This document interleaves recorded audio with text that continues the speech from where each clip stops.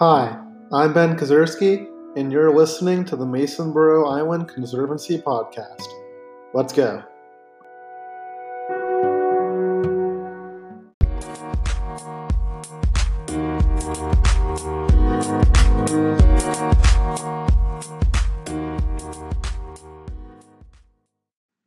Masonboro Island is a small island located just south of Wrightsville Beach, in between Wrightsville and Carolina Beach.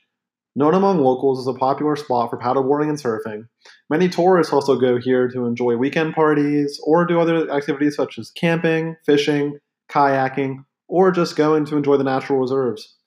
This place is also known as a popular turtle nesting site for sea turtles, and because of this, is considered a natural reserve.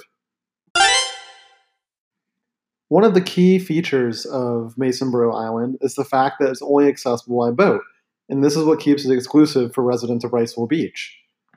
One of the big issues with this, however, is that people who do have boats go to the island and then litter once they go there. And sometimes it comes in the form of leaving trash behind from camping trips, or it might come from holiday parties such as July 4th, Memorial Day. But overall, the issue remains the same. There's trash being left on the island, and this is polluting the local wildlife. Now, over the years, thousands of pounds of trash have been left behind, and this has resulted in an endangerment of wildlife on the island that's reached critical levels, and someone needs to step in and take action.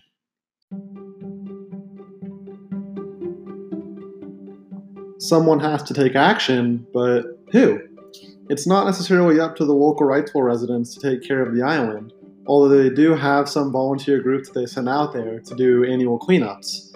So, are there any organizations or anything that are helping at all? Or is this just a lost cause? Enter the Masonboro.org Conservancy Group, a local nonprofit dedicated to helping keep Masonboro Island clean. Masonboro.org is a small grassroots organization dedicated to keeping Masonboro Island clean and free from pollution.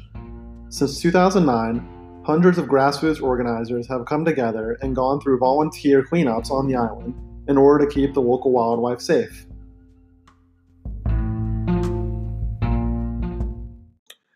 Another outreach program that Masonboro.org puts on is their Island Explorers program.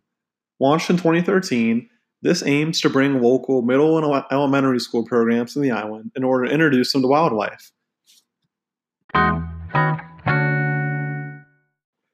Due to the efforts of the Masonboro.org Island Conservancy, the island has remained a fun and safe place for people to come and enjoy it.